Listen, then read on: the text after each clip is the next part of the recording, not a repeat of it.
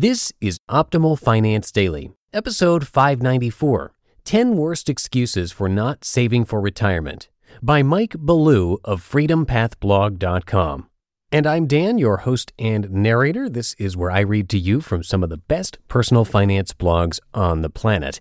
And I have another new author for you today. Mike is the author of Freedom Path blog. He's an engineer turned blogger who simply wants to help others navigate their personal finances and plan for retirement. So let's get right to his post and start optimizing your life. 10 Worst Excuses for Not Saving for Retirement, by Mike Ballew of freedompathblog.com. A recent survey found that 1 in 3 Americans have nothing saved for retirement. Perhaps you are one of them. People have all kinds of excuses. Can you guess what the number 1 reason is? We count down the 10 worst excuses for not saving for retirement. Number 10. I'll live on Social Security. As mentioned in my article, When to Start Taking Social Security was never meant to be the sole source of income for retirees. The average monthly Social Security check is only $1,250. Can you live on that? Social Security retirement benefits are designed to supplement retirement savings, not replace them. I challenge you to sit down with a pencil and paper and try to make it work. See what your life looks like living on $1,250 a month. I assure you it won't be pretty. I'll be old when I retire, so I probably won't do anything. Really? Tell that to a 65-year-old. People are living longer and doing more than ever before. Stop screwing your future self and get busy saving for retirement. Number 9. Something came up.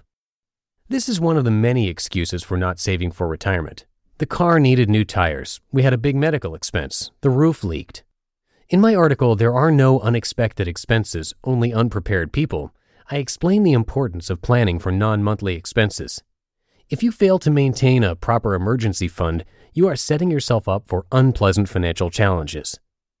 Number 8. My parents are rich. Who needs to save for retirement when your parents are rich? They are going to leave you a big inheritance and you'll be set for life. What could go wrong? Plenty. For one thing, how can you be sure your parents will leave you an inheritance? The headlines are full of examples of wealthy people who leave their heirs little or nothing. There are a variety of reasons, such as wanting their children to succeed on their own, or a concern that a big infusion of cash might worsen substance abuse issues. You and your parents could have a huge disagreement that results in them cutting you out of their will. Or perhaps one of them will have a lengthy illness that results in them burning through the cash to pay nursing home costs. Number 7. I'm paying for my kids' college. Sacrificing your needs in order to provide for your child is very noble.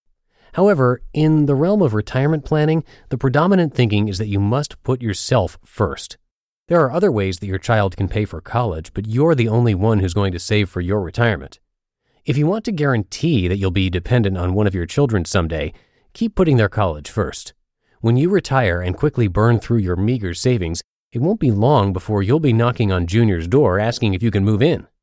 The right way to fund your child's college education is to start saving for it the day they're born.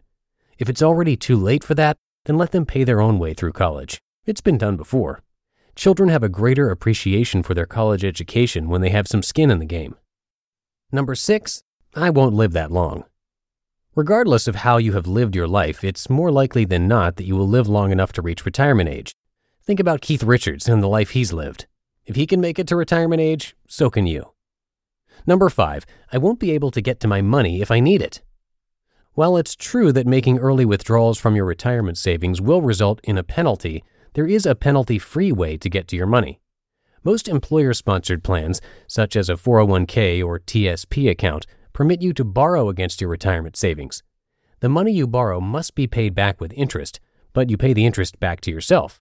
How cool is that? I believe it was Shakespeare who said, "Neither a borrower nor a lender be." In this case, you get to be both.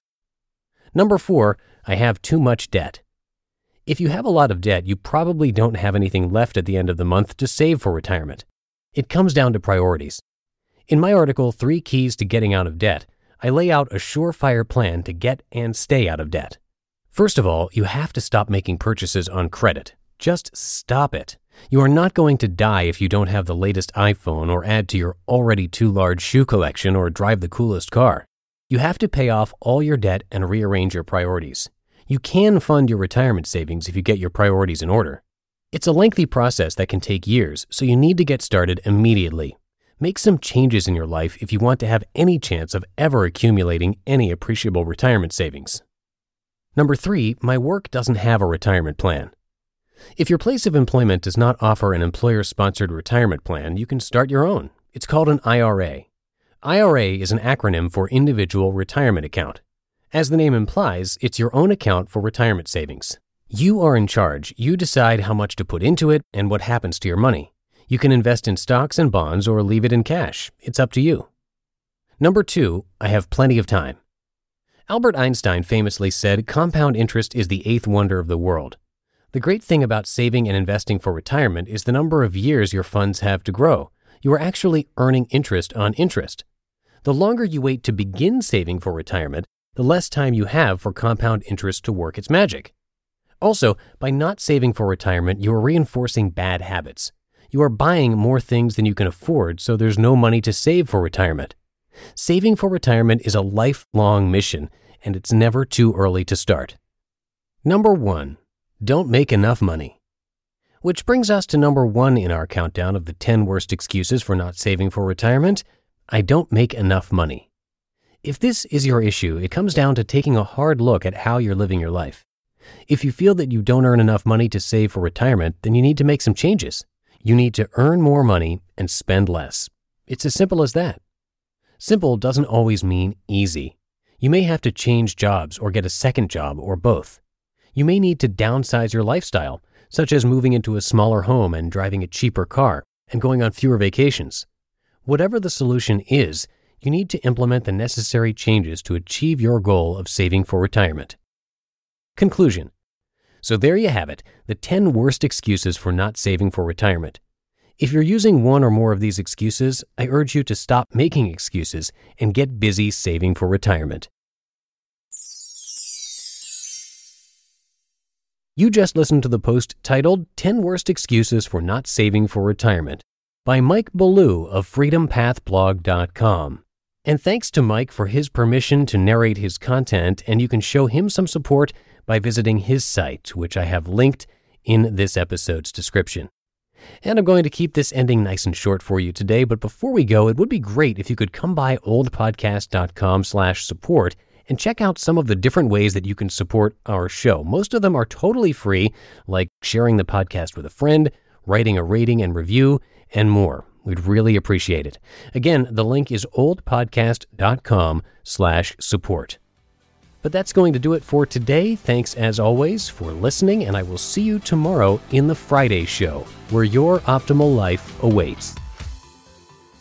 Hello, Life Optimizer. This is Justin Malik, creator and producer of this podcast, but also Optimal Living Daily, the show where I read to you from even more blogs covering finance, productivity, minimalism, personal development, and more from incredible bloggers like Derek Sivers, Zen Habits, Mark and Angel, The Minimalists, and all the ones you hear on this show too.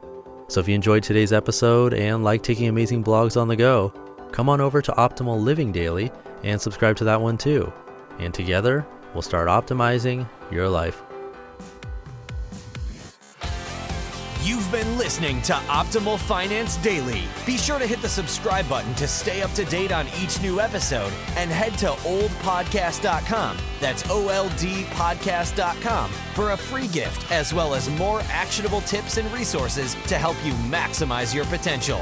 Thanks for joining us, and remember, your optimal life awaits.